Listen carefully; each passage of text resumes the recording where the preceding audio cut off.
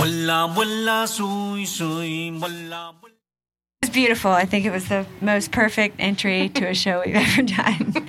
We'll keep working on it. This is Shelley Smith with Reeds and Weeds. This might be, I always think it's our 50th episode, but I keep losing them. Like they don't record or I can't, whatever. We're above 50 now. And we're doing a book that Eric Massey recommended to us. He is not with us today. He is with us in spirit. But I met Eric at the Michigan Psychedelic Society meeting in Ann Arbor, Michigan, and wanted to do a show. We've been wanting to do a show together with the Michigan Psychedelic Society, and Colin used to run our board all the time, and he would always chime in about what was going on with them. And Eric recommended this book, The Fellowship of the River. And I'm so excited because we talk a lot about cannabis, but we've done one other book called Plant Spirit Medicine that was directly related to, plant spirit medicine. And when I read that book, I wanted to read more like it. I wanted to make time to read more like it. And this book sat there waiting on a time for us all to get together, and it's live. This is one of the second shows that are not on Zoom since we've been off during the pandemic, and I'm inspired and I think called by this book. So I'm here with really cool people today that just harmonized with me on the opening. So can you guys introduce yourself, the things we were talking about earlier, starting with you? Sure. I'm Maddie. I'm the vice president of the Michigan Psychedelic Society. I just got interested in psychedelics 5 years ago or so, something like that, maybe longer, through the likes of Joe Rogan and Duncan Trussell and Ram Dass.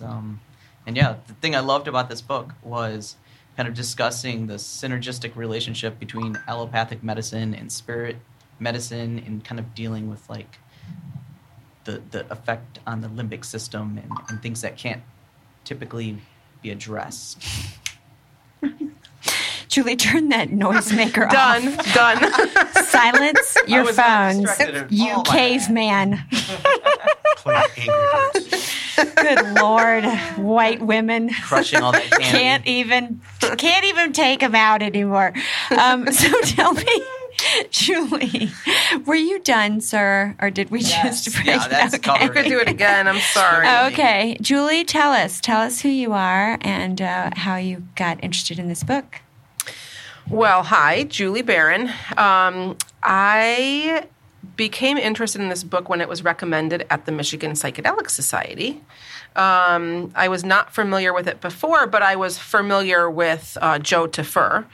And if I'm saying that right, how did you say Tafur. Tafur. Let's change it every time. It probably will happen. Tafur. So I find myself very passionate about psychedelics, entheogenic plants, and I loved the book that we did before, the Spirit Plant Medicine. That was just incredible. And I was really excited to read this book upon suggestion of a lot of people. And we were trying to find ways that Michigan Psychedelic Society could do some work with Reeds and Weeds, and this was like the perfect thing. So, yeah. Thank you very much. How about you, sir? My name's Jim.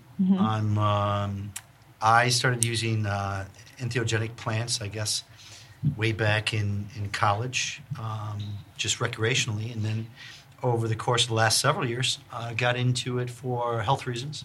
This book actually was recommended to me by you for this experience that we're having right now. Oh, okay. So good job. I hadn't heard of this. I've read a few different books on jungle medicines and whatnot, and this is a real nice one. I really liked how this one writes it down and really breaks down some things that I can relate to. So yeah, I'm really happy to be here. This the great thing about this is it's different for everybody, just like a lot of things that we experience on this planet. But it also shows us that we're all connected too. Rayshawn, have you ever done ayahuasca? Oh, Ray Vaughn. Ray Vaughn. Oh my God. Wow. Write Hey, it down. it's Write your it second down. show. I'm nervous. It's okay. I understand. I've never heard of it actually until today. Really? Yeah. You've never heard of ayahuasca? I feel like a virgin. You. What wow. about mushrooms? I've heard of those. Psilocybin. Yes, Have you yes. taken them before? If you're willing to say. Can you make a s- list of what drugs you've taken, please? Dates and times. It was a stem, but I didn't really feel any effects. I don't think I had enough. Oh, Well, let us know if you changed your mind in the last couple of minutes. Maybe we could help. It's a pretty short list of. Okay. yeah. Okay. Well, so the full name of this book is The Fellowship of the River: A Medical Doctor's Exploration into Traditional Amazonian Plant Medicine. And if you've never known anybody in medical school or you've been through medical school, a lot of people will do a geriatrics fellowship or a fellowship in a third world country. They'll do a fellowship where they're learning a specialty somewhere near the end of medical school or while they're at medical school. And he calls this the Fellowship of the River because he was so stressed out in medical school, and he actually had one of his best friends try to talk him out of going to medical school.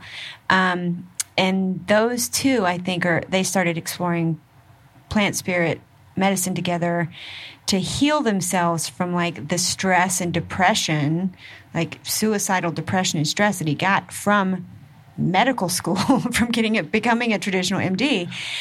So his Fellowship of the River refers to the sort of extra learning that he did by going to the Amazon and getting very involved with an ayahuasca shamanic healing community, and then sort of training over, I think this book covers about 8 years, right? Mm-hmm.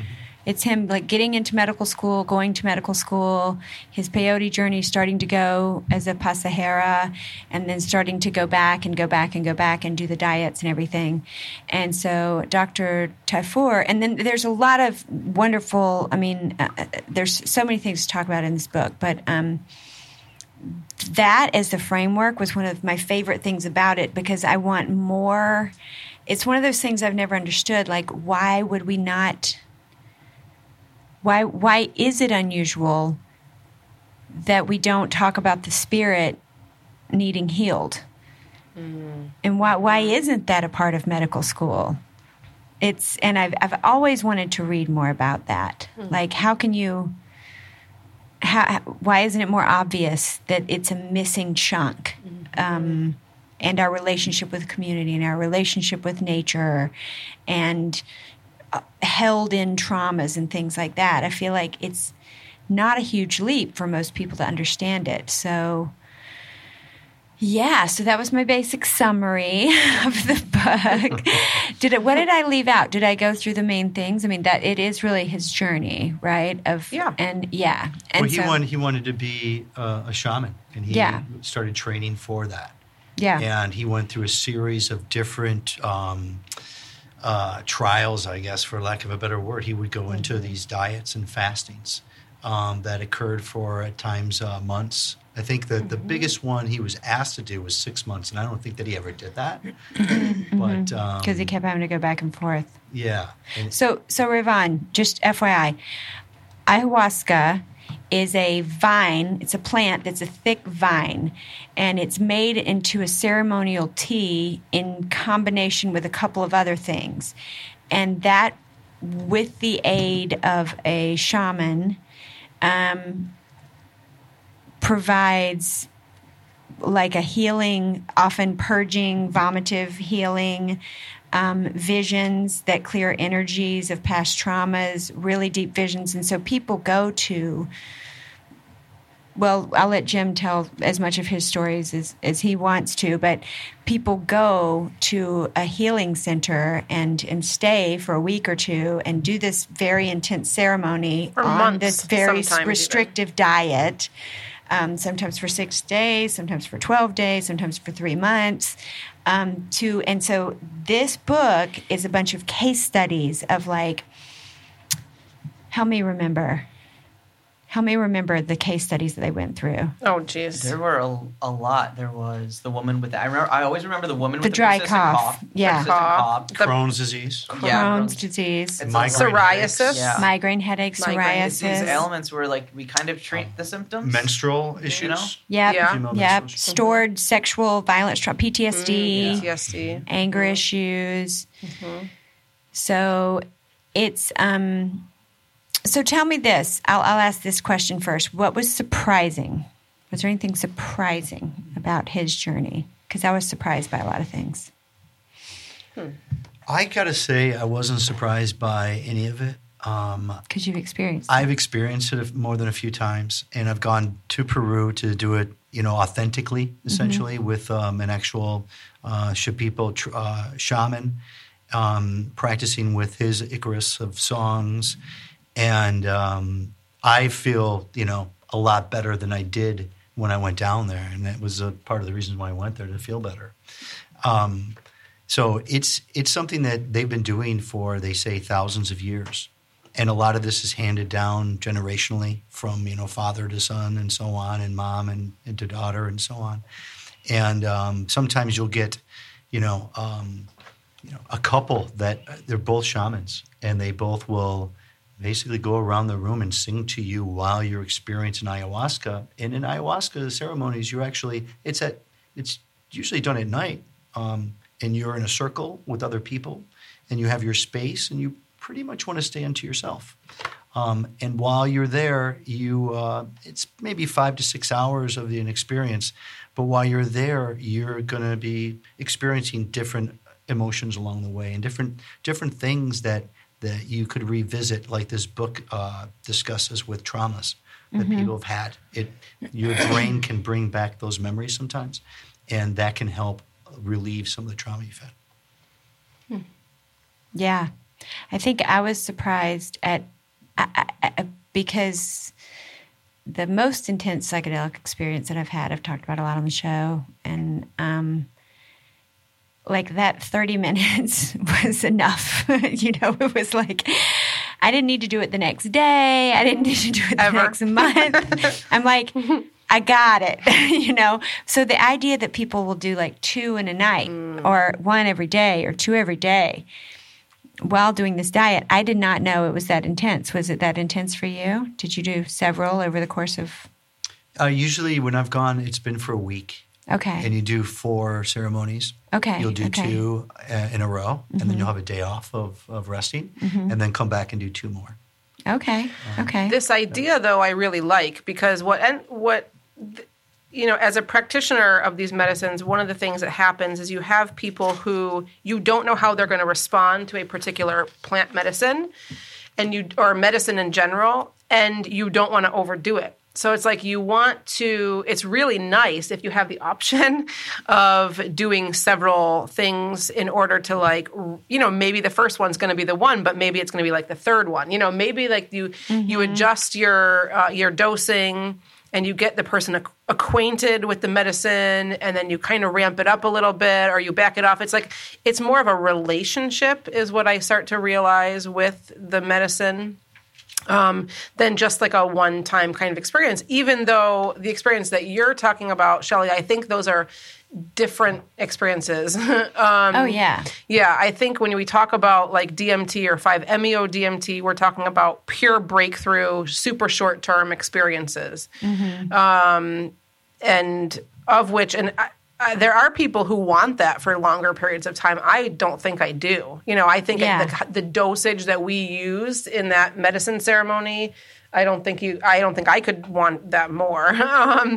But I do think it's about building a relationship. So I would consider, like, if I was to do Bufo again, starting at a lower dose and building my dose up to what I think my dose would be in working with my relationship with that medicine. That's kind of what I'm trying to say. Yeah. Yeah. Have you had an ayahuasca ceremony? I have not interacted with DMT in any form yet. Is ayahuasca thought of as a DMT form? It is a DMT form. Oh, okay. Can someone define what that means? It's a Dimethyltryptamine. tryptamine. Yeah, it's a tryptamine. Dimethyltryptamine. So it's in a Okay. tryptamine class, which is the same as 5-MeO DMT, DMT. actual, what is it? NN-DMT. Yeah.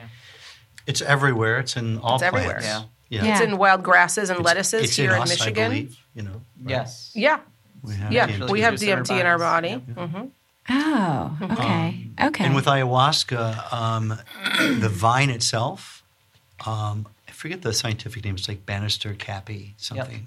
Yeah. And it gets mixed with an MAO inhibitor that makes it, gives it that it not psychedelic the other way quality, around? which is chacruna.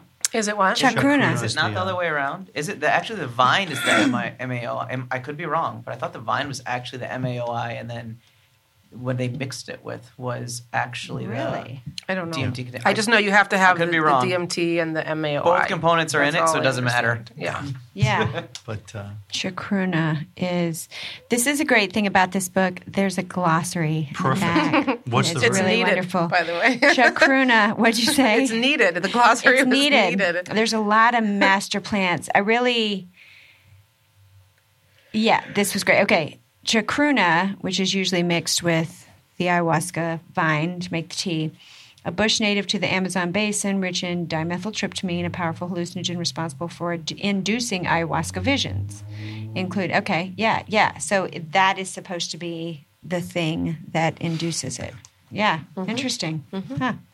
Well, so and they say you can take the ayahuasca vine and mix it with something like mushrooms and get a very similar experience. That makes sense.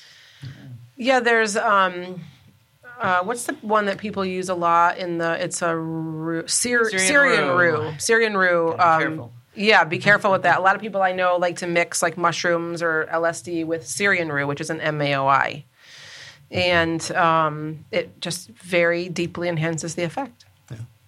I think the interesting thing about the book that brings us out with the psychedelics is how they're helping people with all these traumas, Yes. PTSDs, and autoimmune diseases, and things that a lot of times aren't pointing to a physical ailment, but an emotional ailment, and how it's connecting our bodies with our minds, our stomachs, and our heart. And I think the heart was the big part of all that system, is what he was writing in the book about. yeah. As far as wellness goes, and that love that comes from that, I think comes from yourself, in order for you to give to others, and then that facilitates upon itself, and then you have, a better working body, I think, an immune system. Yes. Yeah. And it's really it's tricky because it can look very physical, right? We have physical manifestation of our emotional and spiritual dis-ease. This book was so outstanding at outlining that over and over and over again so clearly. That was the greatest gift of this book for me. Was the way that it's outlined, in biologically for medical people and scientific people, and the way it was outlined spiritually. And then like where I find myself is in the middle. Like as a therapist, I find myself not as a shaman and not as a medical doctor, but I find myself in the middle. And it's given me a new terms. Like we looked up what was that? PNEI? Yeah. The PNEI system. It's given me new terms and new ways to describe these things to both sides, right? To both sides. Just incredible. They talked a lot about like the limbic system and limbic resonance. I think that was actually it came from a book. I think he said it was a general theory of love. Like a lot of stuff I he was wrote reading that down. from that. I plan to get that book. Same, because that was incredibly interesting to me. And I think the thing that it just kept coming back to was these traumas that occur in your life can lead people down various paths. Sometimes it is a physical ailment like psoriasis or this persistent cough or physical pain. That same trauma can also lead you down a path of substance abuse, but it all stems back to the same thing. So it's like even when you realize where something came from, the ayahuasca, the medicine, the spirit medicine helps you then actually get back into your limbic system and like heal that, which is why psychotherapy helps, but it doesn't always completely heal. Right. And why people say it was like 8 years of therapy in one night. Right. Yeah. So texted this book to a couple of friends of mine as I was reading it, and I chose people to send it to because there are people who, like, something was like migraines. A friend of mine who's tried everything in the world for migraines. My dad grew up with major psoriasis. Like, I remember, like, his whole life he had big, and every once in a while when he was relaxed, when we were at the beach, when he was in salt water, we would be like, it's the salt water. It's the fact that he's sleeping more. It's his job is stressful. You know, like, it would sort of go away, and then it would come rearing back. Like, it would come back in high stress. He would just be like, his hair, his arms, his legs would be covered in psoriasis. So I was sending it to people because I was thinking, like, why... Well, I guess I really love the fact that it's recognized. This is an obvious manifestation of something, and we're looking at it the wrong way. Or we're trying what we know, but nobody's going, you know, something in your body is so stressed out that it's manifesting in this way, and nobody addresses that thing. Yes. And so what's great about this book is if you come at it, I would think, and you're used to traditional Western medicine, he's acknowledging that. He's in medical school, but he's also saying, I was taught to ignore my physically stressed out body as a medical student. Yes. I was suicidal. We were exhausted. I couldn't think straight. I wasn't allowed to feel things or whatever. And then I knew that could not be right. And so... And he kept through it. His dad kind of said, I really think you... Didn't he have a talk with his dad, like, I really think you need to stay in medical school? Yeah. It was going to open doors for you, right? So he was grateful that he did it, but was called to... I'm just hoping this book gets out there enough to where this becomes more normal, to where more types of... You know, Western and ancient medicine is blend. Because when I was in South Carolina, I was reading this book. I was sitting on the porch a lot with my mom, and my dad passed away last year. We're talking about my dad's psoriasis. I was saying there's this whole chapter on psoriasis, and plus he was an alcoholic, and he had lung cancer, he had heart attacks, and, you know, physically, me growing up, it was a stressful job. He worked in the heat all day. He bit his fingernails, you know, like he drank, and then he was sober for 25 years, right? And Mom says, right there on the porch, she says, you know, and I wasn't talking to her about trauma. I was talking to her about psoriasis. She said, you know, I feel like he just, like something happened to him that made him like lock up and not really be able to show emotion. You know, he never really showed emotion. He couldn't say, I love you. He couldn't cry. He couldn't, you know, it was torture for him to express emotion. And I'm like, yeah, no shit. You think, Mom? You know, but also what a shame, because it's a shame that he would have maybe never been open to something like this. Like if I'd said, hey, I heard about this ceremony that could be dramatically healing. It takes so long for someone to get open-minded enough, and maybe this getting out there and Michael Pollan's book getting out there, How to Change Your Mind, like all these books starting to get out into public knowledge, so that when we think about migraines, we're not immediately going to like the pill that's $160 a month for the one emergency pill or whatever people are doing. So, and the people that I know that have suffered with migraines also have major childhood trauma.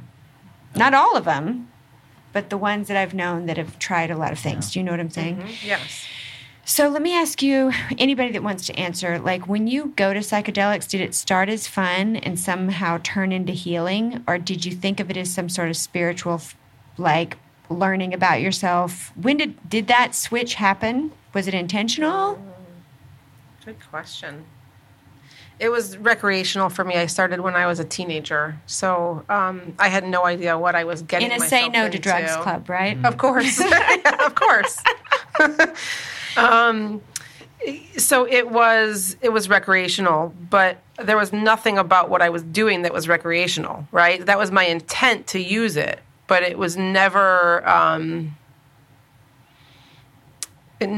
like necessarily was that, right? Like as soon as you take it, it's a therapeutic experience, regardless of what environment you're in. It may just be therapeutic in a different way that maybe you're not thinking through. But the transition for me was probably because I kind of stayed away from psychedelics for quite a long time. When I had children, so it's pregnancy and having young children and then raising my children. I stayed away from them for quite a long time. So it was the re-entrance of psychedelics in my life. Not that I didn't use them occasionally in between then, but it was when they came back into my adult life, I would say, then the relationship changed.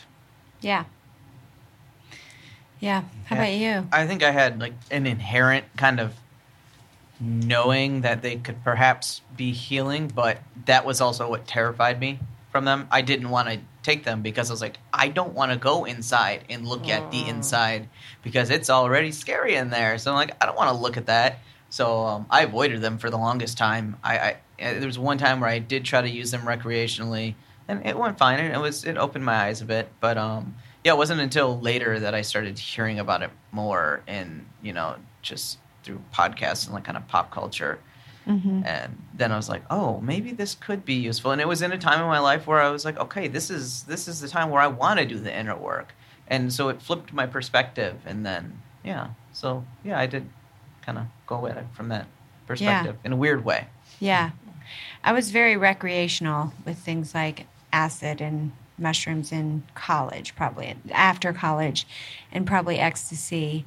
There was a time period. But then I kind of went away from it completely, like for a long time, because I think I felt like the last few times, like late 20s maybe or early 30s, the last couple of times, it was like too much. People were trying too hard. It was the wrong scene. It was, I don't want to feel like this around these people. There wasn't enough trust or setting or something. It was weird. What is profound, though, I think what is undeniable is that the healing that we're trying to do in Western medicine, there's so many misses, and we forgive them. And it drives me fucking crazy, right? Mm-hmm. People go, well, I went, and I thought I had trouble with my digestion. I'm like, well, what did they talk to you about your diet? Nothing. I know. Nothing, just got a shot or, just took a pill. It's like, so you didn't talk about what you're eating and there's something wrong with your digestion. Nobody poked you. Nobody looked at your physical body. Nobody asked you about stress. Nobody asked you about what? Like they never even, it's, maybe they took an x-ray. Like in this book even, there's like, this guy went and he got screened. They said nothing was wrong with him. Right. But they were, It was him, wasn't it? They told him he had med school disease. Oh, yeah. Yes. It's like, it's just a rite of passage. Right. It's a really sick rite of passage. You have med school disease. Yeah. Don't worry. It's just your body and soul breaking down. Exactly. And by living in a completely unnatural way. Yeah. You'll be better once you do psychedelics in like 5 years. So then you can go forward and help people, after this med school when you're like being brutalized. Right. Yeah, and people look at that kind of, I just did a 24-hour shift, like when I hear about that and it's this proud thing, I'm like, that sounds like it's really bad for you. Yes. There's nothing that makes me excited about someone going into surgery after 24 hours of being awake. That's, good on you, but fuck. So, okay. So I told you guys to write down things that you want to talk about or words or whatever. So let's get to that because I could sit here and ooh and ah and wonder at all the stories. So Rayvon, just so you know, this book is arranged as sort of like he starts med school. The author starts on his own journey. And then he's kind of doing his own work and he starts on a peyote spirit journey with his friend that gets him through really his final year of medical school. Like he does not really want to go back to medical school. He's hating it. And he does a peyote spirit journey and kind of like is able to get through it. Maybe we can talk about that.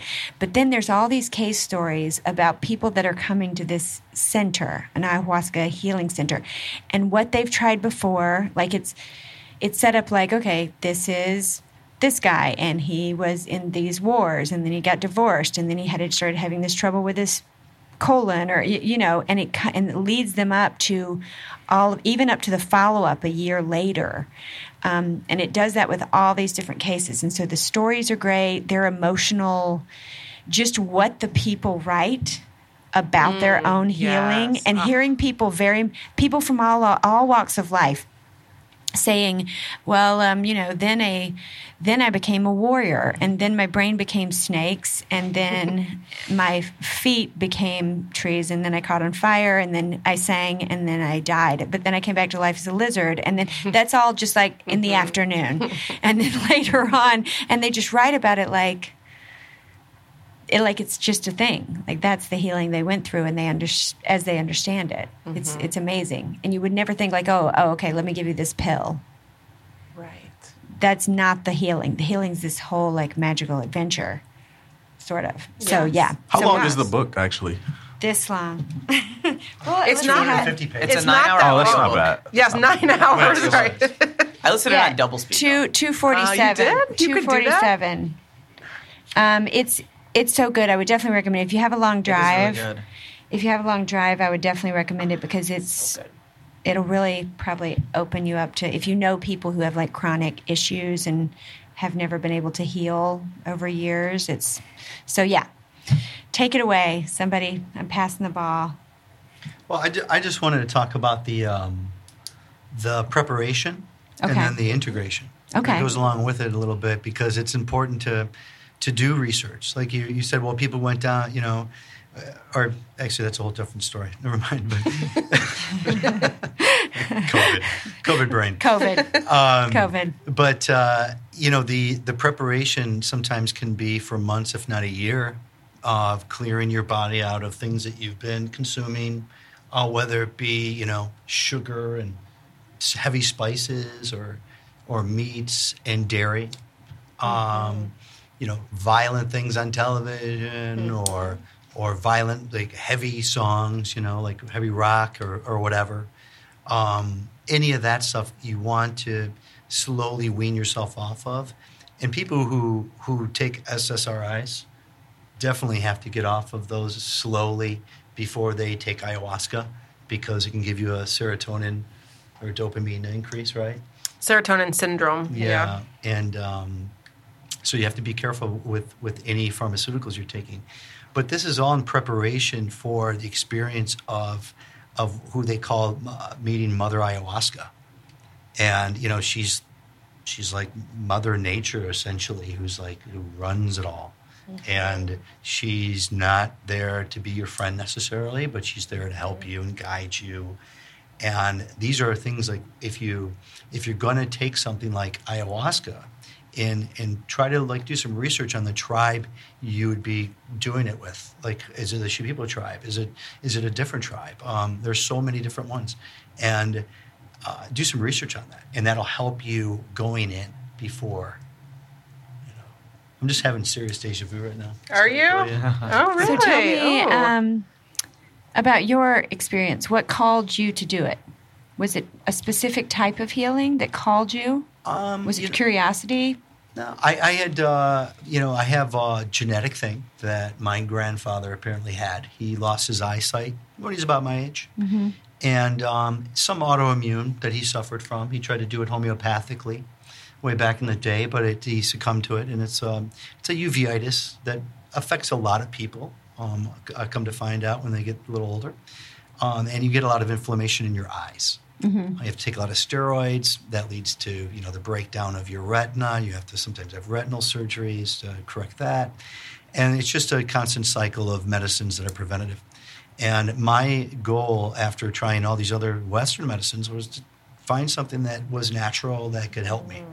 And someone came into a home of medicine when I was working at the time and said, you should look into this. So he gave me the place to go, which is always good. And I think the book even suggests you get someone to recommend a shaman to go see because of the unscrupulous ways some of the shamans practice their ceremonies. And he gave me the name to a place called Pulse, that's now called Sotera, and they're in Costa Rica. But at the time, they had been in Peru, and going down there to see if I could battle this eye thing was my goal, to basically alleviate myself of it and cut whatever lineage and genetic, thing I'm taking on from my ancestors. Accumulated. You know?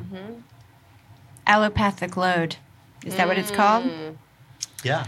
I think so. Let's look it up in that glossary. Yeah, because I for some reason wrote down allostatic.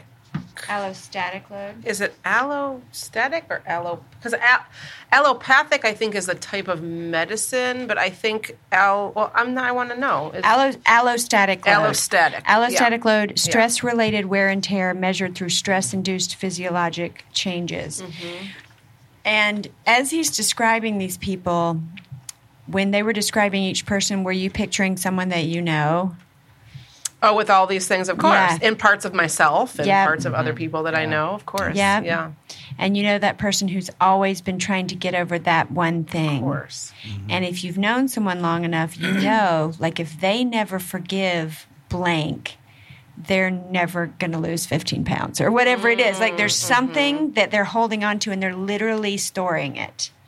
Literally, like if I don't change the view of being a victim that started when I was this age, I'm never going to get out of this situation now with my finances or whatever it is. And you can so clearly see sometimes this is their thing, and probably psychotherapy helps.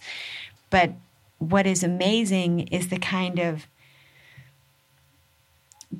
I'm so glad that he does so many different examples of people, ages, symptoms, everything, because to become open-minded enough to go, there's got to be a different way to heal, first of all. And why wouldn't it have something to do with my relationship to the earth and what my body's been through, what my parents' bodies went through, trauma? Because most people can say, like, oh, I got stressed out and I got sick. Most people can relate to that on a basic level. I've been running too hard, not eating right, and then I got sick. So it's like this is only that, but built up over a long time, ignored, Lifetimes, buried, aggravated, taped together until it just completely breaks down. Sometimes you don't even know. It's underneath. Yeah. everything. Most times like the people example don't in know. the book. I don't know if Yeah. you guys remember the woman that recalled her sexual abuse as a Yes. Yeah. Blocked it kid. out That she didn't completely. even Yes. know it Yeah. existed Yeah. until it happened. Yeah. And it's Yeah. pretty sad. It is. Yeah. But so was her name Sharon? Shannon? I don't know. I forget. I can't remember what her name was. There's a example of a woman, and she's had, weight issues, skin issues. She's had, there's a main thing, though. She's not the one with the cough, right? No, it was That's someone different. else. Yeah, That's someone different. else. But what they're able to see in a ceremony, and will somebody describe the ceremony the way they describe it at this center? One of you guys? Just describe kind of like how they do the ceremony in the center with the smoke and the singing and everything. Well, I can say they start in the Maloka, right? yeah. Is the place that they all go, and to me it sounds like it's a circular building yeah. with sort of a. Well, he described it. Doesn't have a pole in the middle. This one was interestingly built so that it was different, but it sounds wood, and it seems like, I guess, that it's open. Did you do yours in Maloka? Yes. Yeah. Is it open? Yeah, it has that like a conical like structure up top that connects, and you have open air because there are screens around. You know, there are going to be some. They have little mosquito things that are burning around sometimes in the jungle, depending on the time of year. Yeah, it's dark. And there'll be a candle burning. It's usually a good hour before the ceremony begins. They ask you to be there, being quiet, and just peace to yourself. And once it starts, you're really supposed to keep to yourself. And you'll go up and sit in front of the shaman, and they'll ask you how much you want to do. And you tell them, and they pour it into a glass. And while you sit there, briefly you put your intention into the glass. Like, it's kind of cool because I think that the intention really goes a long way when you concentrate and you've put the last 3 months perhaps or 6 months into, knowing you're going to be doing this. And just that buildup of your intention now is finally finalizing. And so you drink that, and then you sit back on your mat and wait for it to come on. Usually about 45 minutes for me every time. I'll start to get a little hot and tingly and start to feel it slowly take over. And you're required to stay on your mat, not to really talk to anybody, but the facilitators that are there helping.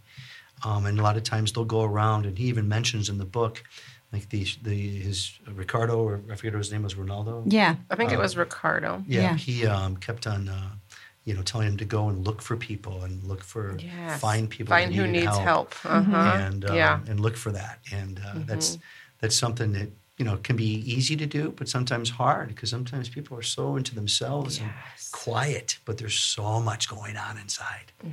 So you can't always tell by looking at someone that they're battling dragons. Exactly. Wow. Isn't that great? Why, this is such an important point of why it's so important that you work with somebody who understands the medicine and who can see beyond the physical thing that's going on. Yes, because physically there could be nothing going on, and exactly what you described. But the person could be in like a spiritual war. You know? There was that there was that one man who in that story said find someone who's struggling, and I think he imagined that he was having a really, really tough time, but he's like, oh, I was actually having the greatest time, but physically he looked like he was just, so it could be either way. Yes, either way. Around. But the shaman, they see this with their vision in interaction with ayahuasca. They see this, and then they come in with the mapacho smoke, and they blow it on them and sing their Icaros to them. Yes. And the interesting thing is how people say they respond to that, and how it can literally shift things and push it through them. And that's what I think is incredible about it, is like that energy that just comes from another person who deeply understands the medicine and how they can work with them. It's funny you say that, Maddie, because I had the shamans, like one of the facilitators came up to me one of my first times doing ayahuasca, and I must have looked, like you say, like I was not having a good time. And she asked me, "Are you okay?" And I thought I said, "Yeah, I'm fine," like real quietly. And she took that as, "Oh my, he needs help." And what they do, like if they really want to pull you from this, and this is in the book as well, they get what's called Aqua de la Flora. I just thought of that too. And this is Aqua de Flora is a little bottle of flora water that smells delicious. It's amazing. It smells amazing. It's such a beautiful smell. But they'll put that in their mouth, and then they'll blow it over your head, over the back of your crown, basically. And it really wakes you up. It feels like someone has blown sunshine on you. Yeah. It kind of clears Good you description. of what you're experiencing in some cases, if it's bad, like bad energies and whatnot, because it's all about that energy. Yeah. So were you scared? Yeah, sure. You were scared? Oh, yeah, for sure. Yeah. Were you scared every time? I was so scared. My heart was going so fast. I passed out the very first time I did it. Oh. And I woke up to a couple people helping me back up. Oh. And I had just, everything around me went into a dark, circle. And then I woke up a second later. And then I sat back down on my mat. And then I went in and experienced it. And it was, it was awesome. Wow. And so then the second time, like, would you be scared now going into it? Or are you kind of like, The okay. second time, the thing about ayahuasca, and you respect the medicine, you respect the process, you respect the culture, the rituals. And, sometimes you can get rewarded in cases if you ask nicely. And the second night, I asked not to get sick, not to pass out, not to have an irregular heart rate. I asked nicely. And I did not have any of those bad experiences the second night. Wow. The second night, I stood there. I actually sat cross-legged with my hands on my knees, pointed up towards the sky, and there were, two giant beams of energy. Basically, I was harnessing coming from the sky in both palms. Mm-hmm. And that lasted the entire ceremony. And I was able Really? to heal with that. I was Wow. able to look around, and he mentions looking and seeing like a green bubble above someone's head. Mm-hmm. And I could look around and see green and then red when people weren't doing so well above their See, heads. that's like they were the like thing some that you sort need. of- That's what's needed, right? You have to have somebody that can see that. Yeah. You so do. I was seeing You that could see it. around and trying to take people's. I mean, this was like the second time I'd ever done it, and I was just trying to be productive. I've heard that before, that people will do that in ceremony. They're just like, just you're participating in ceremony, but like you see something on someone else, and you're like Yes. trying to, you're having an okay time, so you're trying to kind of Yeah. spiritually help facilitate. Yeah, it's interesting. You're supposed to stick to yourself. Yeah, they tell you not but, to. see, but people do it. Yeah, I've People heard do it so many anyway. stories of Right. this. It's Yeah. To Well, me, probably because we're not like we're not Trained. trained. We're not trained. We're not trained. That's what it is. So that is a really amazing mystical thing. Have any of you experienced any of the other master plants? So one of the things that, as he's telling stories of people coming to the center, and I kind of want to focus in on one of the case studies, if you guys have one that you marked or anything, just to give people a sense of what it's like. But as he is becoming, the shamans that are training him are dieting him. The regular diet is sort of a meat-free, no sugar, no salt, no alcohol, no sex, no spices, basically like fish and plantains and very just plain food. And but then are added in over time Piñón Blanco, Bobensana, Ayahuma, Ahosacha, Marosa, and Peyote. And I think there might even be another one, but there are things that they put him on also to open him up, to train him. And it just made me realize, like, there's this entire universe of plants He's- of magical plants. There are magical plants on this earth that I don't know about, and I feel Yes. gypped. Yeah. I'm like, Yes. wait a minute, I need to get on this, you know? I think he started out on coca, which is Oh yeah, Coca he did. leaf. Yeah, coca Cocaine. leaf. Yeah, Yeah. for a long time a long too. time. Yeah. yeah, that was interesting. Yeah, I've heard of these master plants before, and I've heard stories of people spending months with them. I know of someone who I think I he worked with with Pinot Rose. Blanco. Oh, you did? So Wow. what was Yeah. that? Well, tell me People about work that. with Was it a tobacco. tea? Was it what was it? Well, in that case, I had a tea that they had made Mm-hmm. with Pinot Blanco, and it was just tasted like chamomile, really. And did they choose that for you? They chose that for me specifically, and they chose tobacco for other people. How And long did you do that? The I tea? drank that every day for the entire week. For a Yeah. week. But there are Okay. people, like they suggest in the book, who go into isolation and they go Yeah. off from the regular, camp, and they are isolated doing these plant medicine diets that are helping them, like for different causes. So there's definitely a longevity to using those plants. And you're right, there's so many out there, and a lot of it's not even written down.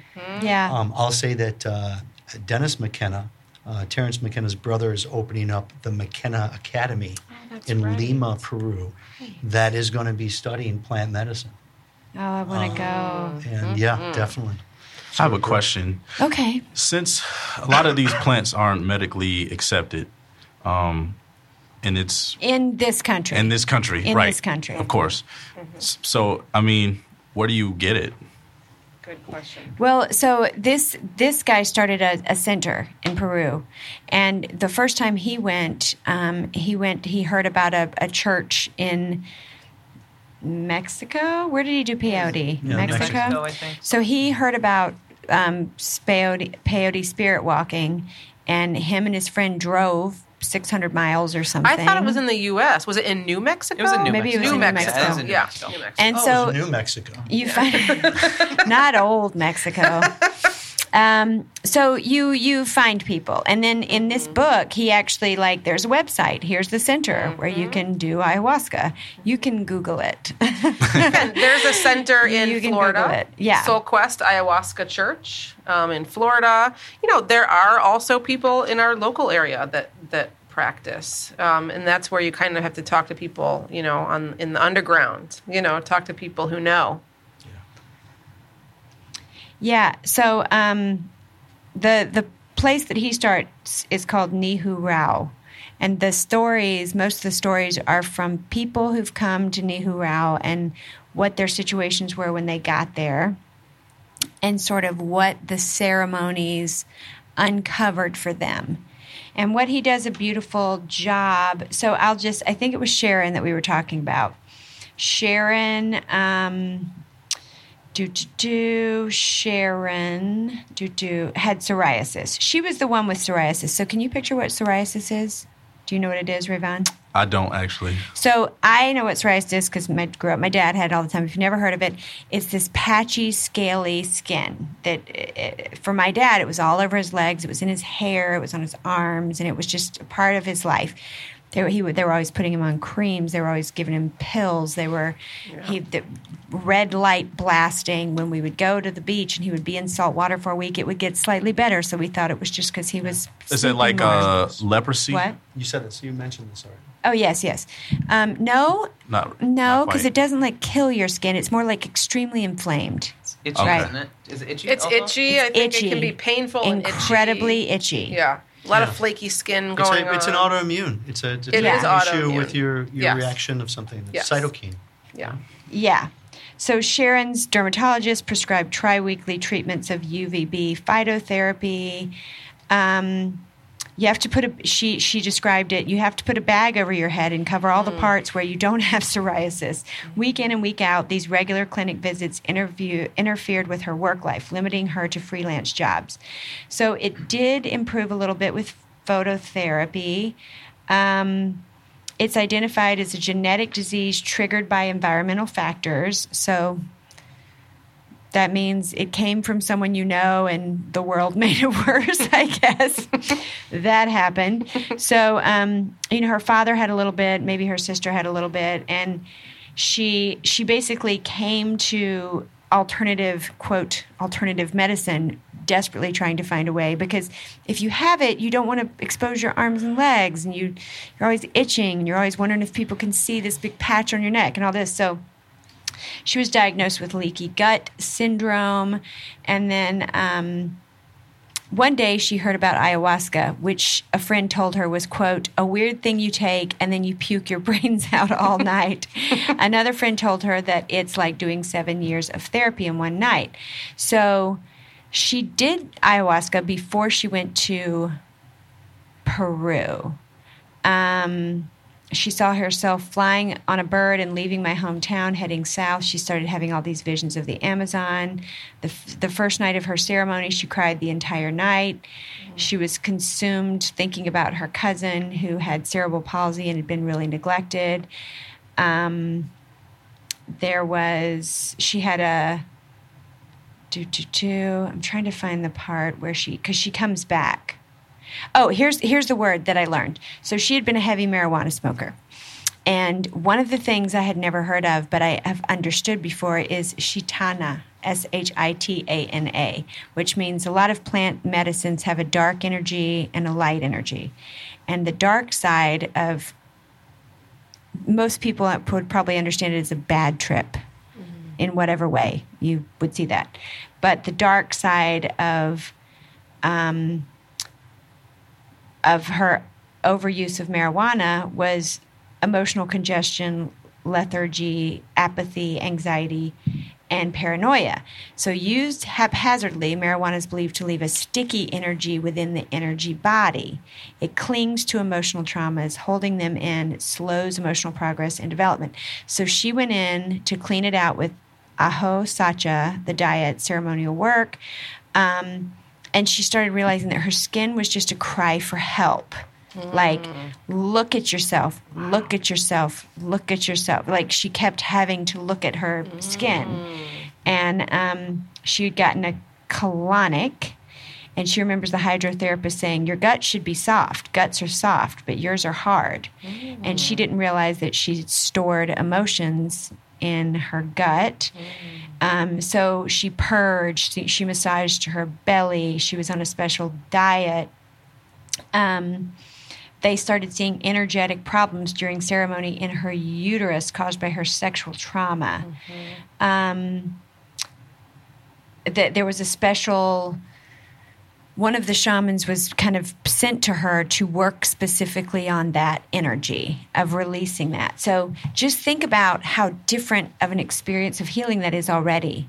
Like, first we need to throw up, then we need to understand why you're addicted to this, why you're protecting yourself. Then we need to see this as a cry for help. Then we need to see that you had this trauma. It's so many layers. Yeah. And I feel like Western medicine goes like, well, your charts.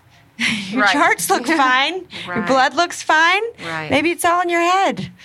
Right. And he starts the book with that, and he's like, well, even if it is. Well, that's an Right. acknowledgement of the fact that it is. There but is it's something else there. Built into, it's ingrained into you. Like, it's Yeah. built into your body now that started as a Exactly. quote-unquote psychological trauma. Western medicine also acknowledges, the placebo effect, which Yes. would be Yes. effectively like, And they address that in the book. and you can Mhm. anecdotally be like, okay, so all of this spiritual stuff is placebo effect, but yeah. it's like we're explaining it, but we dismiss it. It's like it's Yeah. this, Yeah. but it's just not. But then important. we dismiss it. We Exactly. dismiss it. It's like Yeah. you vaguely define it and then just dismiss it, rather than where this joins the two. And So. he talks about white spirit. Did he describe the placebo effect? Do you guys remember when he said Yes. yes? Yes, And yes. that the Shipibo people describe it as the white spirit. And this is what I actually found very fascinating, because then what he did, I'm trying to pull up my notes, but what he did was he then took these things that we're brushing off, oh, it's all in your head, or this placebo effect, or all these things that we kind of push to the side and think are unimportant, and he put terms to them and explained them how biologically, spiritually, and emotionally it's happening and connected within the body. That was what was so brilliant about the whole thing, right? Was his ability to put actual words to that, talk about not only their importance, but their complete like baseline of this whole experience, right? And then made it in terms that everybody could understand. Like I said before, whether you're a doctor or a shaman or or anyone in between, right? And the other thing I want to say too, a minute ago, is that we have this idea in America, for whatever reason, that anyone that like has plant medicine or does psychedelics or offers it to somebody else is a shaman. We have this weird association of what a shaman is, and I think this book really clarified to me what a shaman is, right? Like, okay, now I have such a deeper understanding of what that is, and I want to point out too is that the essence of shamanic healing is not about ayahuasca, right? It's about energy. It's about looking at more than what's, our five senses that we're trained to do are looking at. It's about looking at all the plant medicine. It's like, it's looking at so much of a bigger picture. The plants are like understanding, they're the tools in a shaman's toolbox. The plants are, yes. This is the... Yes. Pinon Blanco is the one that isn't supposed to bring like the light, like so that you can see or whatever. Like the idea of the years of study, he even talks about that. Yes. He says like this is not a quick. You don't just go through like quick shaman school. Yeah. You learn and you learn and you learn and you learn And even to the point where he said, this is higher education. The plant, the diet that I'm doing with the plant is my education. So much of what they know, what they've learned and they pass on is like the plant told us this. Yes. The ayahuasca told us this. The plant we're dieting with told us this. Yes. I mean, that's how they said they learned. That's the story that everybody tells is how ayahuasca came to be. It's, the plants, the jungle told us to combine these two plants. Exactly. Yeah. And I want to say, too, this is a note that I took that I think is really important, and I think this is taken out of our traditional Western education, and especially with practitioners, specifically medical practitioners, is that when I went to school in my master's program, and this is a unique program, but they required, I went to school to be a therapist, they required that I do therapy, that I am engaging in therapy personally. And they, we're learning about how to use meditation. We were required to spend a certain amount of hours in meditation and have meditation instruction. And this is one of the things that his training was to do the healing on himself and to work with other people. And I think this element specifically is what's missing in most Western practitioner education is the complete self-engagement in the process that you're working with. That's really important to me.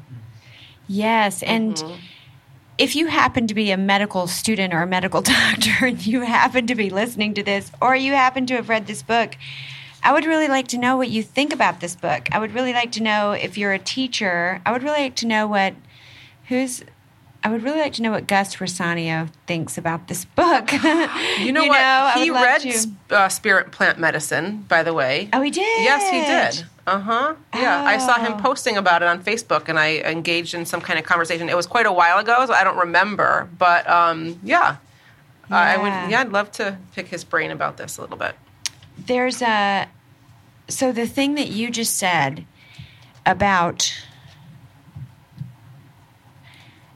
the disconnect between what I'm learning to be a healer and healing yourself, and how for some reason we have discredited that. Yeah. Just because you've been through this, you think you can help. It's like, yeah, I do. Yeah. And that's how I think it's probably supposed to work. It's like let the earth teach us what we're supposed to do. Yes. And you don't have to just take your experience. You take your experience and then you train. And then you focus your skills and then you get teacher. You know what I'm saying? So like there's a lot onto that. Yeah. Yes. And just because it's not like just because you didn't pay $60,000 a year for it and you don't have a piece of paper on your wall, it doesn't mean you don't understand healing. That's right. And that amount of it's frustrating to think about the way I grew up. Some things were looked at as sort of like hokey or not real. Oh, they're just a old Indian medicine woman. I'm like, well, she's probably a wise motherfucker, so she's got like ancient teachings under her belt, and somehow we're supposed to respect our elders, but not them, even though they're old and wise. Like, I don't understand that. Why do we put this, they have a certificate on their wall, and that's why they get to heal. And that person you shouldn't trust because they're using these methods. It's like, well, so you trust this, just somebody saying, well, your only option is surgery, or you're just going to be depressed forever and be on this thing, rather than... Ooh. What? That reminds me of something else. This is really important. This is really important to the work that I do specifically. So I kind of want to just read what I wrote down. Okay.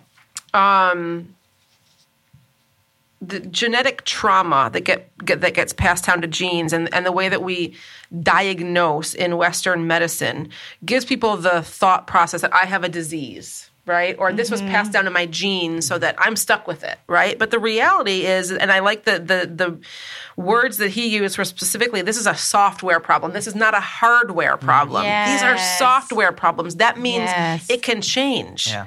That's really key to working with anybody in any type of healing area, is that they have to have the message that this is changeable.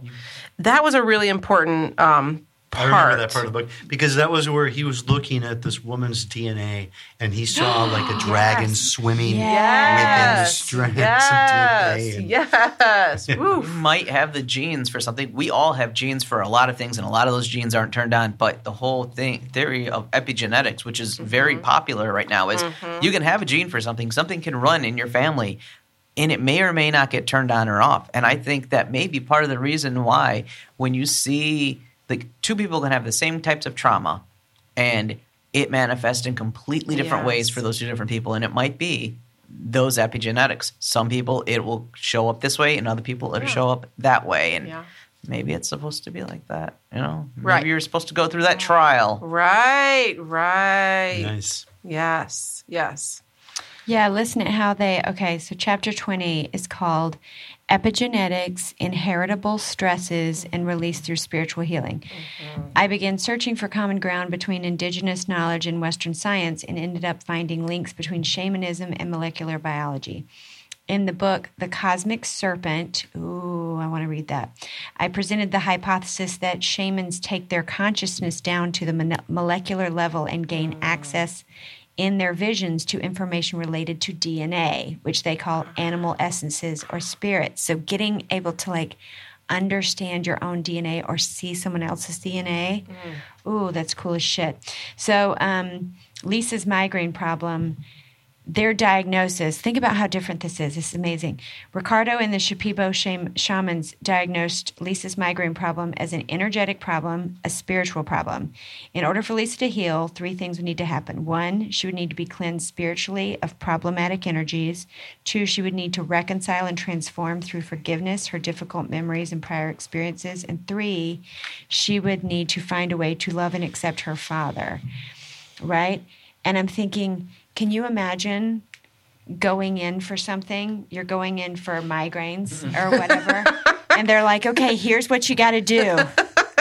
You're like, wait a minute, my friend just left with a prescription, you know? I'm like, why can't I do this? Like, well, we could do that, but do you really want to get rid of these? Then we're going to have to do all these things. That's so, It's so refreshing. I feel like that's what happens in the medical practice that I work at, and I work in a medical clinic part of my time, and I feel like people come in for a very specific, like, treatment, like a medical treatment, and then they do all this talking with them and talk about brain and brain plasticity and all of these things that we're talking about here, and then they kind of, like, push them onto therapy, and then I'm like, okay, here's what we need to do, and they kind of walk away with, like, a list like that. Definitely not what they think they're getting in for, and some people are open to it, and some people are not. And maybe not at that point in their life, maybe not with me, maybe, you know what I mean? But that is, I feel like that's what needs to be happening. That's how it needs it's to the be. Way, like, we're all sitting here going, oh, yeah. But when I was at home talking about this book with a couple of people, there's such a leap between the medical establishment that we're used to, I think, in America, if you use traditional Western medicine, where a lot of your medical experience is like forms and being put on a scale and then trying to figure out if your insurance works and then kind of like sticking your tongue out. Like, you're in a sterile environment. You're not standing on the earth. There's no thought about trauma or heartbreak or abuse or who you are on any level. Yeah. I mean, even at the basic, like, what are you eating? What do you sleep at night? Do you digest your food? Will you poop enough? Like, none of that even comes into play. None of the natural world isn't even connected, it feels like. Yes. It's so weird. I mean, there's poking and prodding. There are some good doctors out there, though. Oh, yes, of course. Yeah. And there is shift happening, and doctors are starting to wake up a little bit. And that's why what we were saying in the beginning, if we can start to get these books in the hands of more people and have these discussions, the more and more and more people that can have these experiences and these discussions, the better we're going to be. I have legitimate trauma connected to the medical community. So I do too. So it is triggering. Do. It is triggering for me. So I know there's great doctors out there. I know there are. They were not the ones that I encountered. The system that I got put into was not the system where there was either health or care. You know, the health care system that I was sort of put through didn't really have anything to do with health or care. It was more like sick money, paperwork, trauma. Like, it didn't have anything to do with anything, you know? So, and there were some really helpful people that probably tried to break through to me, but they were doing it within that system, and it was really hard for me to let my guard down, to be vulnerable in any way in that system. Like, you know, I know you're looking at your watch. Like, I know you want me out of here. I'm the patient you've been assigned. Like, I get it. Yeah. You don't even know my name. You know, you know I do who I am. Like, so this spoke to me because it was like wow, this is a completely different, it's a hopeful, you know, message for me. Even Dr. Tafur would say, it's like, we've got the emergency medicine part down. If you have like a traumatic like physical injury and you need to be sewed up or we need to repair something, and like that's where our medicine just excels. Yes. We can fix that thing and save your life, whereas doing an ayahuasca ceremony while you're bleeding out may not work as well. That's probably as not a great idea. Don't try that. folks. Don't try that. Don't try Yeah. that. Last Ayahuasca resort. for emergency medicine. Yeah. So yeah, and I think that's kind of the beauty of where he's coming from with that is acknowledging, yes, we've done a lot of beautiful things with Western medicine, but also we're missing the mark on so many areas. And, Yeah. And he does acknowledge all of that in the book. All of the Western medicine hating is coming directly from me and is not sponsored by this book or this program or any of its participants, and just my personal experiences. Not anyone in Michigan in particular or the University of Michigan medical system. Because that is his background. That is his baseline of understanding is that medicine.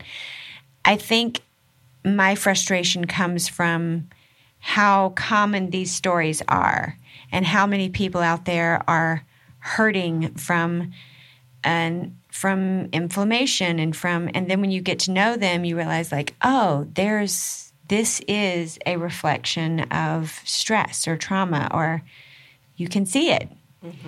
You can kind of see it. And they're not going to heal physically until they let go of that toxic thing in their life that's actually like being a toxic force. It could be from 6 months ago. It could be from 30 years ago. Yeah. But as long as it's still like lodged in their psyche, it's creating inflammation somewhere that they can't find. They change their diet. So what's magical to me is the idea of a plant that I've never heard of, that people know so well that they can administer it and it can open up so you can see ancestors, so that you can see your DNA, that you can see.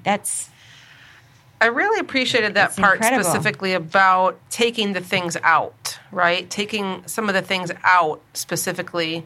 Jim, I remember when you were preparing, I think you were preparing to go to Peru the last time that you went. And I remember because you came over and we're all smoking a ton of weed and you're like opening the windows. And, I had to do that. But there's, in this book laid out really clearly, the great benefit in that is the clarity. Because one of the things I know as a medicine practitioner is that there's a level of clarity that you want somebody to have in order to have that connection deepen. And there's so many different factors that cloudy that connection and are barriers to that deeper level of connection. And so that part, how it was so clearly laid out in the book, was really fascinating to me. Yeah, I thought so too. And that just shows that it's not like, you take this pill and you're going to feel fine. Yes. Take this for 2 weeks and you're going to be great. This is something that you have to prepare for with an understanding that you're going to get better. And I think, for people who are hopeful and have a certain sense of imagination and they're open-minded, they can go towards this and change their lives. And that preparation helps that whole process of clarity, like you said, and the medicine hits you stronger. And then when you leave wherever ceremonial place you've gone to, the integration of that still needs to continue. So if you're going back to your home with, and you have an abusive spouse or, an abusive situation or a horrible work life, a lot of those things are going to come back again. You're going to feel so good, but it's the integration of getting back into your world now and understanding what those things were that triggered your inflammation, in some cases your stress. And that's a real important part of this whole process is the preparation and the integration to keep it successful. And, Guy who worked on the oil rig who had suffered addiction.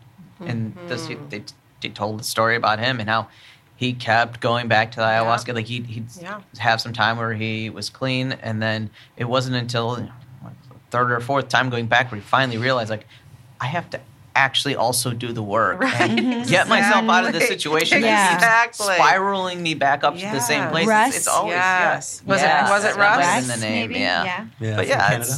it's, with all these things, Yes. it's you have to do The work. The work. The work. It's hard, but you got to do it. Yeah. Or not. And you don't have to do it alone, right? There's yeah. groups and there's therapists and there's other people who you can talk to, right? But it's vital that you do it. Yeah. It's vital that you do it. So I think let's take a break, just like a real quick, like Great. 5 minutes. Go see. I don't want to miss anything that I wanted to talk about or that you guys want to talk about. Can you find another one of those Ikaros to play? I have one queued up right now. Sweet. Okay. How many minutes is it? 6 minutes. Oh, perfect. Perfect. We'll be back. We'll be back in 6 minutes. Bye.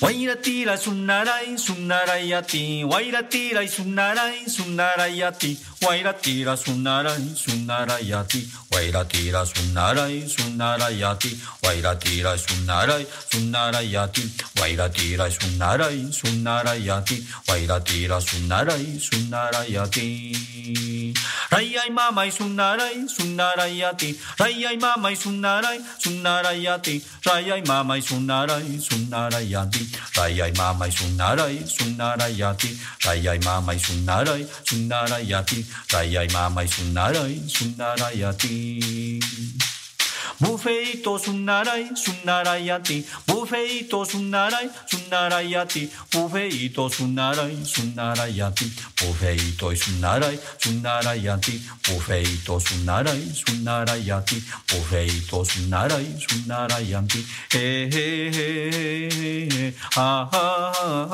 ha ha ha Ayahuasca sunarai sunarayati Ayahuasca sunarai sunarayati Ayahuasca sunarai sunarayati Ayahuasca sunarai sunarayati Ayahuasca sunarai sunarayati Ayahuasca sunarai sunarayati Ayahuasca sunarai sunarayati Ayahuasca sunarai sunarayati Algarrobo y sunarai sunarayati Algarrobo y sunarai sunarayati Algarrobo y sunarai sunarayati Algarrobo y sunarai sunarayati Algarrobo y sunarai sunarayati Algarrobo y sunarai sunarayati Algarrobo y sunarai sunarayati Alcanfora y sunarai sunarayati Alcanfora y sunarai sunarayati Alcanfora y sunarai sunarayati Alcanfora y sunarai sunarayati Alcanfora y sunarai sunarayati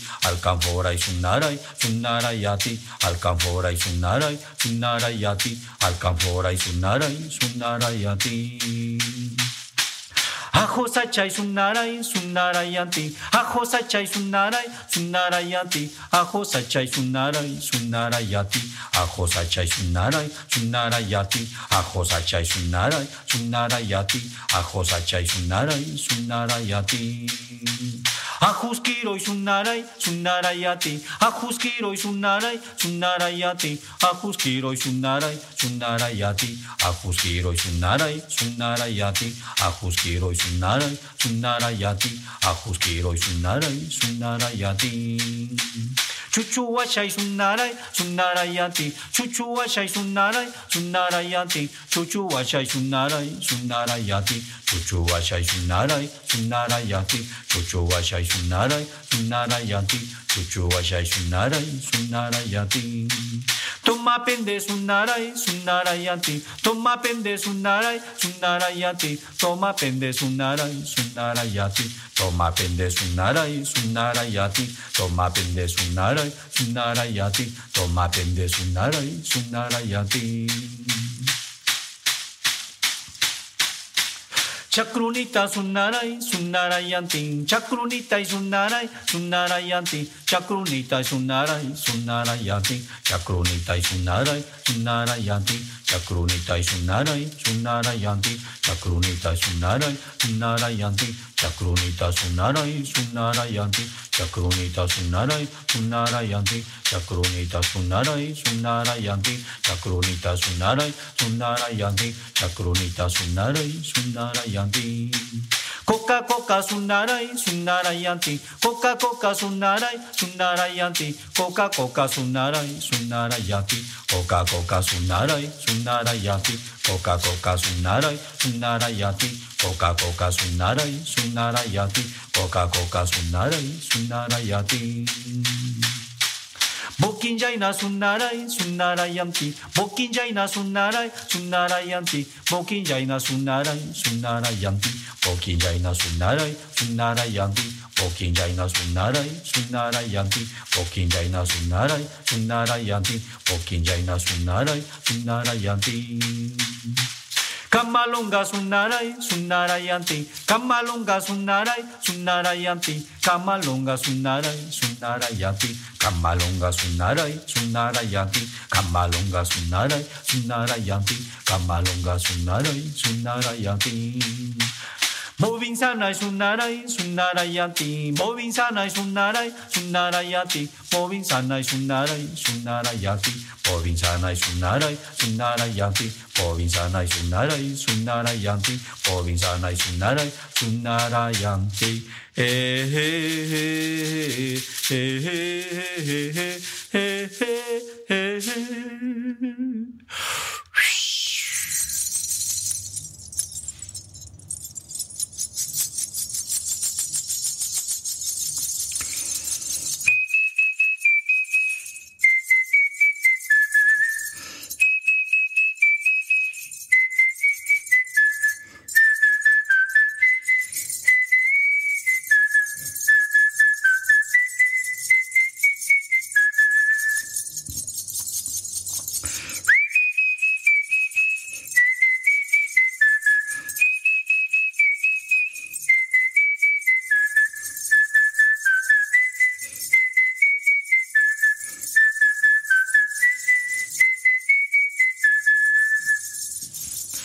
Wantantanai kampana, kampana ya kayamu. Wantantanai kampana, kampana ya kayamu. Wantantanai kampana, kampana ya kayamu. Wantantanai kampana, kampana ya kayamu. Supai mawa wawani karupimi wakapu. Supai mawa wawani karupimi wakapu. Supai mawa wawani karupimi wakapu. Supai mawa wawani karupimi wakapu. Watantanai kampana, kampana ya kayamu. Watantanai kampana, kampana ya kayamu. Watantanai kampana, kampana ya kayamu. Watantanai kampana, kampana ya kayamu. Supai mawa wawani karupimi wakapu. Supai mawa wawani karupimi wakapu. Supai mawa wawani karupimi wakapu. Supai mawa wawani karupimi wakapu. Wantantanai kampana, kampana ya kayamu. Wantantanai kampana, kampana ya kayamu. Wantantanai kampana, kampana ya kayamu. Wantantanai kampana, kampana ya kayamu.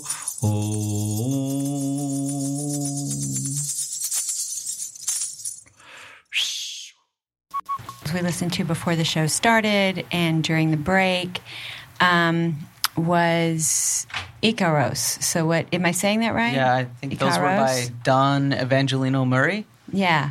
So that's discussed a lot in the book is part of the ceremony is one of the shamans coming over and singing you your song. And it's part of the shamanic training to learn what song to sing, to learn the songs, to understand what the person needs, what you're asking for. So as far as I understand it, and Jim, you can explain both your first psychedelic experience, because I don't want you to feel left out, and your experience with Icaros. Can I just ask, did we all share our first psychedelic experiences? Because I don't think I did that. No, I think when we were going around and saying, what's your name, and I didn't let him go. No, yes, not you that. did. No, he did. He went. There's a second round of questions about your first time like getting into psychedelics. Oh, you said, when did you do it, and recreational to healing? I thought you did answer that, but maybe not. Okay. Awesome. I never told the story of going to see the Grateful Dead at Soldier Field with Steve Miller Band warm up, and being there and watching the concert. And I had taken LSD with a friend of mine. And during the concert, I saw this grid pattern that I thought was a digital, like, new technology above the stadium, just displaying the song and like an equalizer. And I looked at my friend and I'm like, hey, man, do you see that? Isn't that cool? He goes, no, man, I don't see that at all. You see that. Yeah. Have you ever had a shared hallucination with someone? Yeah.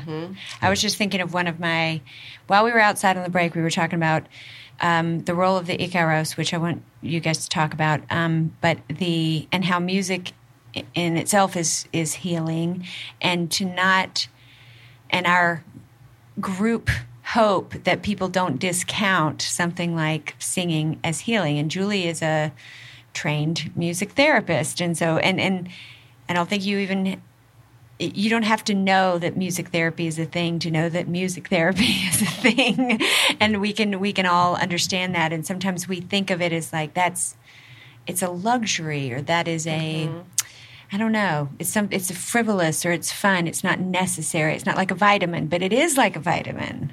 It is like a vitamin. So I went to college at Charleston. I was on the beach with roommates and friends. We had all done acid. This was probably late 80s, 90s.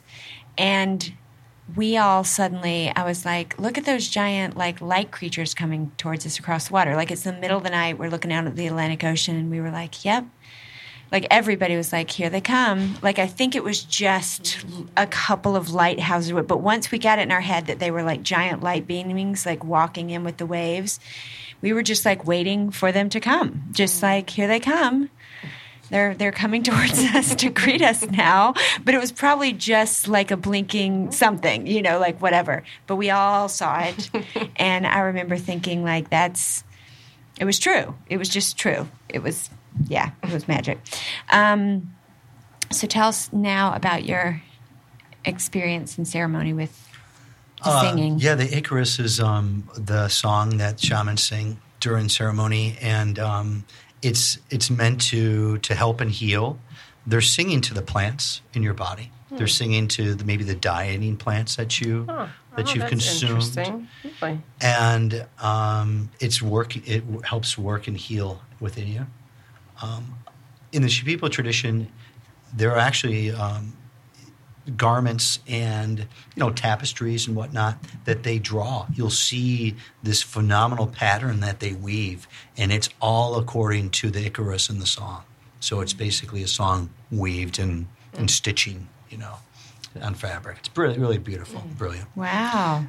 The songs themselves are, for me, everybody has a different reaction. Some people hear the songs, some people don't. But the songs are a way to always kind of stay grounded and know that there's like a lifeline, so to speak. That they're weaving this path for you as well in some cases, and light emits from their words when they're singing. It's quite phenomenal. And during the ceremony, they'll have their own special song, and Icarus will come in and do for you. And you usually, move to the edge of your mattress and just listen. They'll use tobacco in that case as well. Tobacco is a great, learning plant.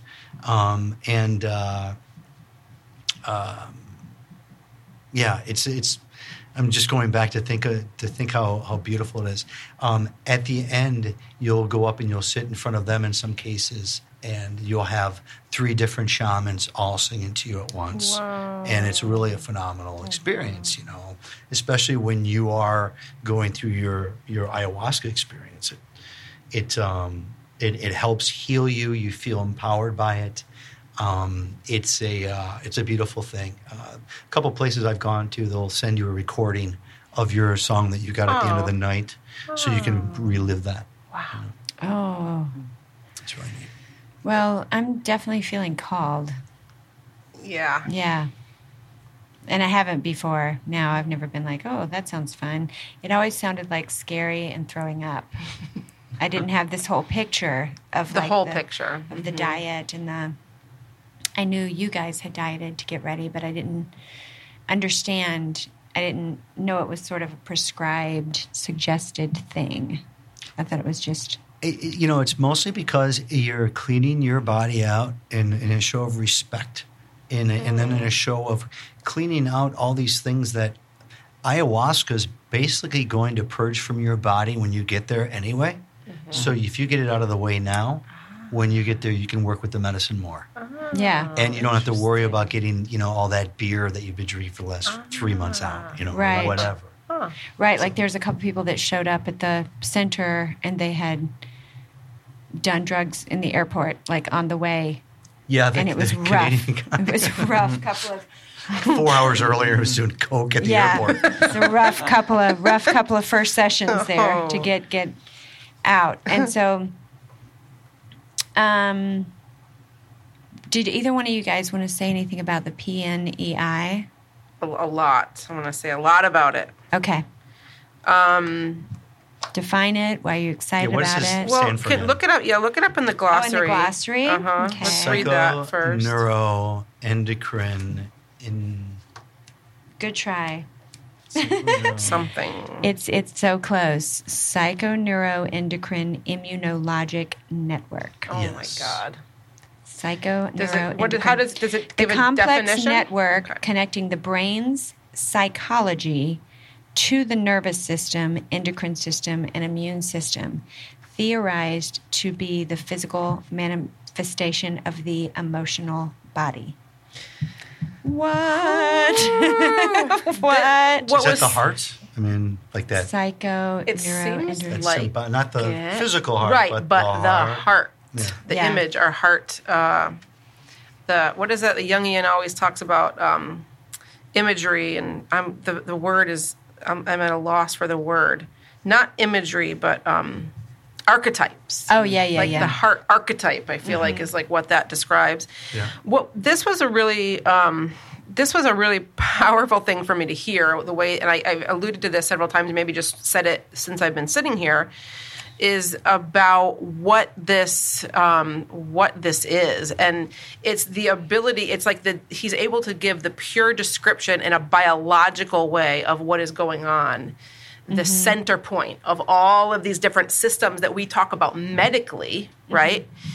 To put them into a center point that then we can talk about the emotional body, right? We can talk about how our emotions are interacting with our physical body in a very biological way. It was like such an aha moment for me, like just this light bulb of like, all things are coming together, because I feel like the work that I do, and I kind of said before, is like in between, like the shaman's work and the doctor work. And I'm somewhere in between there. And that was like putting it into such clear words that I never knew existed. So for him, but I knew all the theoretical pieces, but I could never fit them in. And he just like took the puzzle and fit it in, and it just blew my mind. Yeah. And the way I would say, like the simplest way I can relate to that kind of the healing is a couple weeks ago I had to have a really tough conversation with someone that I didn't want to have. I was distracting myself from having it. I was procrastinating having it. I was making excuses to not have it. And I was also not digesting well, and I was also not sleeping well. And I kept going like, I'm just going to do other things. I'm not really thinking about that thing at all. And then it kept getting forced upon me, right? And I had to make this phone call. And after I made it, it was like this channel opened up of like I was constrict, like I think my skin was even itching more than normal. I was just like, oh, it's just mosquito bites. Oh, it's just the sun. Oh, it's just I'm tired. It wasn't. It was that stored kind of resistance to the thing that must be done, and this idea of healing that or recognizing that and going, okay, if that's not flowing, you can try all kinds of things to mask it, but until you do that thing, you're going to be kind of sick and masking it. And that's it. Yeah. And That then- goes for everything, not just conversations, Everything. but moving something off your like countertop. Oh, that's- yes. Just Yeah. move it. Yeah. Just like weird things like that Oh, yes. Everything. you need to be doing that you're not doing sometimes. Yeah. And can I add an element, Shelley, to what you said too? Yeah. About this one thing you've been needing to talk about with somebody, and even just for a few days you feel it. Imagine doing that for a lifetime. For a lifetime. Imagine doing that for 10 years, 20 years, 30 years. What the biological reaction then is in your body, and the spiritual reaction is, and it's just. I feel like I can see people walking around sometimes, and you can see it. You can feel their body is saying, I am this way to protect. This is my shell. Sometimes you can see people. You can see their shell almost. You know what I mean? They almost look like they're wearing a shell. Or sometimes people you can see like they. You can tell if someone's been alive long enough. What are you going to say? Were you going to say something? You seemed eager over there. I'm just nodding in agreement. Oh, okay. But you know what I mean. You know what I mean. You can see someone, and if they've been alive long enough, experiencing stress long enough, it's showing up somewhere.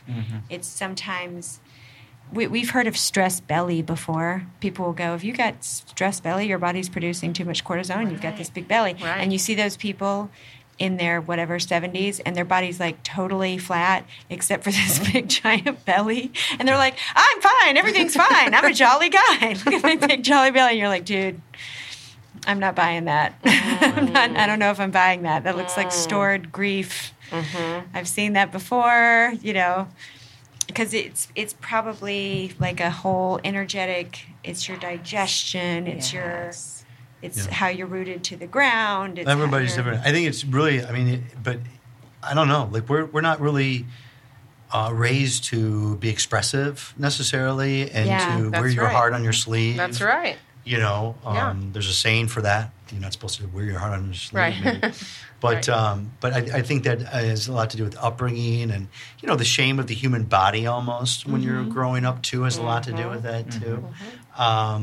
All these things I think perpetuate unto themselves, and eventually you need to do ayahuasca. Yeah. That's right. Or and I'm so excited because so if you happen to listen to this and you're like, oh, Shelley, there's this other plant spirit medicine book that you've got to read. Please tell me what it is, because the ones I've been reading so far, I'm working with plants lately, and the more and more I start working with plants, I feel like this is a big, long journey for a lot of people. But I remember probably in my 20s, I was working this crazy door-to-door book selling job, which Jim knows. And I've done it. I believed that I should be able to work hundreds of hours a week with a terrible diet and crush everything without really and really completely ignore my body and emotions. Like if I didn't feel happy and motivated, something was wrong. I needed to fucking fix it, right? And over time, I got to where I would just fall asleep. Like I would have to pull over. I think I've told you this before. Like if I got sleepy driving, I had to pull over right then because I was going to sleep. Wow. And it was like my body would be like, nope, we're done now. Shut down. We're going down. Going to sleep. People would be like, oh, you can drive for a few. I'm like, nope, this is it. When it's not sleepy, find something to stick my head. It's like sleepy sleep, right? And I remember looking in my cabinet one day, and there were all these little weird supplements and things, like fat-burning things, and there was these shakes, and there was all this stuff, and nothing was natural. And I felt so out of touch. And I had this, like, crying prayer session about, like, I just want to know, I just want to understand myself. I want to understand my menstrual cycle. I want to understand why I break out right here. I want to understand what I'm hungry for, and if I should be allowed to eat that without feeling shame. I want to understand not what's being marketed to me, not what all my insane dieting girlfriends are doing, Right. not what panicking vegans or mean boys who only want to hunt and eat meat. Like, what am I? What do I need to know to care for my human frame. And it was such an eye-opening beginning to just like, what do I need to do to know myself, to know my sleep schedule, to know my, and I'm so deep into it now that anything, I'll be like, I'm slightly dehydrated. Like now I'm just like constantly, I need to stretch this particular muscle or whatever it is. Now I feel very in tune, but I know that I'm still so far away. I could be so much more in tune, I think, So, and I feel like that is the cool thing about understanding plants is allowing them to teach you your place in the earth and the ecosystem and how you're supposed to feel and how you're, And the slowing down process in which that requires. And the placebo, too. I think you have to, the white spirit, like we were talking about a little bit ago, is just really important to have that belief in what you're doing. Yes. Yes. Because it's going to work even better that way. Yeah. Yeah. And it gives it the opportunity to work, right? Because if you really don't believe something's going to work, you're not giving it even an opportunity, right? Does anyone else notice that the more in touch and in tune and aware you are with yourself, the less space you have, though, when these things and triggers and when you start to slip, like when those things start to happen, you have less ability to like tolerate that kind of self-abuse that like you put yourself. So it's like, I was like, oh, I noticed this thing, and it's like, okay, I can't let that go for 10 years. I have to deal with this now, or I'm going to feel like I'm a wreck. Yeah. Because like I'm aware of this now. Yeah. So it's really, I used to think I didn't need as much sleep as I do, and I held it like with pride because it was, I'm like, I can pull an all-nighter and I can do this. And I was like, you know what? No, I've never been an all-nighter girl. My face hurts. I'm pissed. I start getting zits. Everything sucks, and I've never been that person. I don't know why I was trying to be. And if I get on like trying to do too many things, which I can do sometimes. But if somebody's like, just one more thing, come out, just like, no, it's over. My body's already starting to be pissed off. I need to close the doors. Powering down. So, okay, let's do a round of final thoughts because I think we kind of have to wrap up. Oh, no. I know. It's so much. Okay, and then I have to pick something. Oh, yeah. I think my final thought on the Fellowship of the River is love. I think love is intertwined in from the start to the end. Love being also what they call the spirit or the commerce for the spirits or something like that, where you like pay that. with love. And when things get bad, you have to give love and receive love. And even at the end, he mentions, I think it's almost with a question, like, what is the medicine? Is he talking about ayahuasca? I think he's talking about love. The very last line of the book. Yes. Yeah, well, that's like the very last chapter, or maybe it's like the thanking chapter. Maybe it's the very last chapter. It's chapter 24, the role of spiritual healing in modern healthcare, and he's wrapping up like he's saying, I have the utmost respect for Western medicine. I am asking my colleagues to be open-minded. You remember that part where he's saying like, here's my observation. I'm asking you to be open-minded to this. And number 4 on his like, this is what I learned on the Fellowship of the River. Here's what I learned. Number 4 is love is the acceptance of all things as they are without reservation. And the rest is about, the healing has to involve the emotional trauma and all that, or physical things won't help. Well, he says also, as ayahuasca and similar spiritual medicines find their place among world's medicine and spiritual healing traditions, we should not forget that really there's only one medicine, that which helps us to heal. Yes, that was the last line, wasn't it? Yeah. Yeah, that was the last line. No. The audiobook ends with him going through his acknowledgments and thanking people. But the thing I didn't listen to all that. I did. Though. And the thing was, I noticed was like, he really took the time to like have that gratitude and point out every single person that had an impact and really point that out. And, so my last reflection is like gratitude that this was recommended and I had the opportunity to listen to this, because I went from kind of this reluctance, like, I got to read this book, to like, this is pretty cool, to like, what am I going to talk about, to I've been talking about the book like the whole time I was reading it. I'm like, oh, yeah. So a lot of gratitude for it. this. Yeah. Yes. My gratitude for the book is I feel like I've been on this either getting to know my body or getting to know plants and understanding that for a long time. And this is a big door open. This is like, I would love a farm that grew all of these master plants with a healing center attached to it, with like, you know what I mean, with libraries full of. I would love that, you know, and I would highly recommend it. I think it's very easy to read, and it doesn't go over anybody's head. It's enough stories, enough science, enough heart, I guess. So, yeah, and I'm feeling called. Maybe in the next 6 months, you guys will hear my story about some sort of next spirit journey. And if you've done ayahuasca, you're listening to this. If you've studied with any of these master plants or shamans, we would love to hear from you. And if you're in medical school, we would love to hear from you if you've heard of this med school disease, if you've explored any other kind of plant medicine, and if it gets talked about at all. I'm curious about that too. So, so thank you. God, that was fun. That was a good one. Whew. And the next thing we're going to do is going to be so childish compared to this. We're going to go straight from this. No. There's a buffer. We're doing another play. We're doing Homesteaders. We're going to read a play. And then that's going to be the most people I've ever tried to have on Zoom. So forgive me in advance for technical difficulties. And then we're doing Double Love, the first book in the Sweet Valley High series. Oh, right. Which is about little twin bitches from the late 80s. Little white bitches just being spoiled. Anyway, teen romance. It was like a joke suggestion, but now we're super into it. So that's after reading the play. So thanks for listening, and we'd love to hear from you to talk about any of the books that we've read.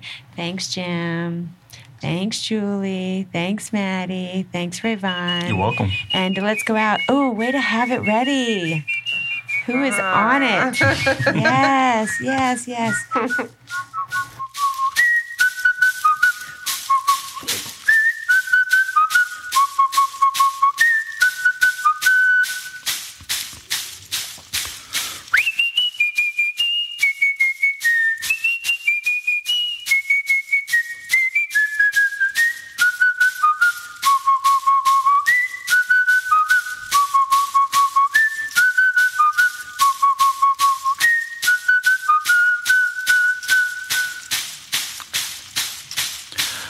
Wairatira sunarai sunarayati Wairatira sunarai sunarayati Wairatira sunarai sunarayati Wairatira sunarai sunarayati Wairatira sunarai sunarayati Wairatira sunarai sunarayati Wairatira sunarai sunarayati Rayai mamai sunarai sunarayati Rayai mamai sunarai sunarayati Rayai mamai sunarai sunarayati Rayai mamai sunarai sunarayati Rayai mamai sunarai sunarayati Rayai mamai sunarai sunarayati Bufeito sunarai sunarayati Bufeito sunarai sunarayati Bufeito sunarai sunarayati Bufeito sunarai sunarayati Bufeito sunarai sunarayati Bufeito sunarai sunarayati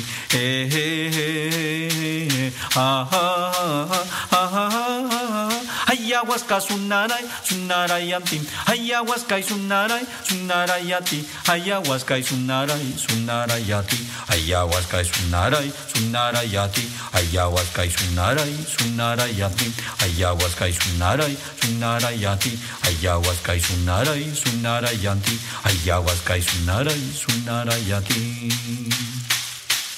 Algarrobo y sunarai sunarayati Algarrobo y sunarai sunarayati Algarrobo y sunarai sunarayati Algarrobo y sunarai sunarayati Algarrobo y sunarai sunarayati Algarrobo y sunarai sunarayati Algarrobo y sunarai sunarayati Alcanfora y Sunarayati, Alcanfora y Sunarayati, Alcanfora y Sunarayati, Alcanfora y Sunarayati, Alcanfora y Sunarayati, Alcanfora y Sunarayati, Alcanfora y Sunarayati, Alcanfora y Sunarayati. Ajosachay Sunarayanti, Ajosachay Sunarayati, Ajosachay Sunarayati, Ajosachay Sunarayati, Ajosachay Sunarayati, Ajosachay Sunarayati. Ajuskiro y Sunarayati, Ajuskiro y Sunarayati, Ajuskiro y Sunarayati, Ajuskiro y Sunarayati, Ajuskiro y Sunarayati, Ajuskiro y Sunarayati.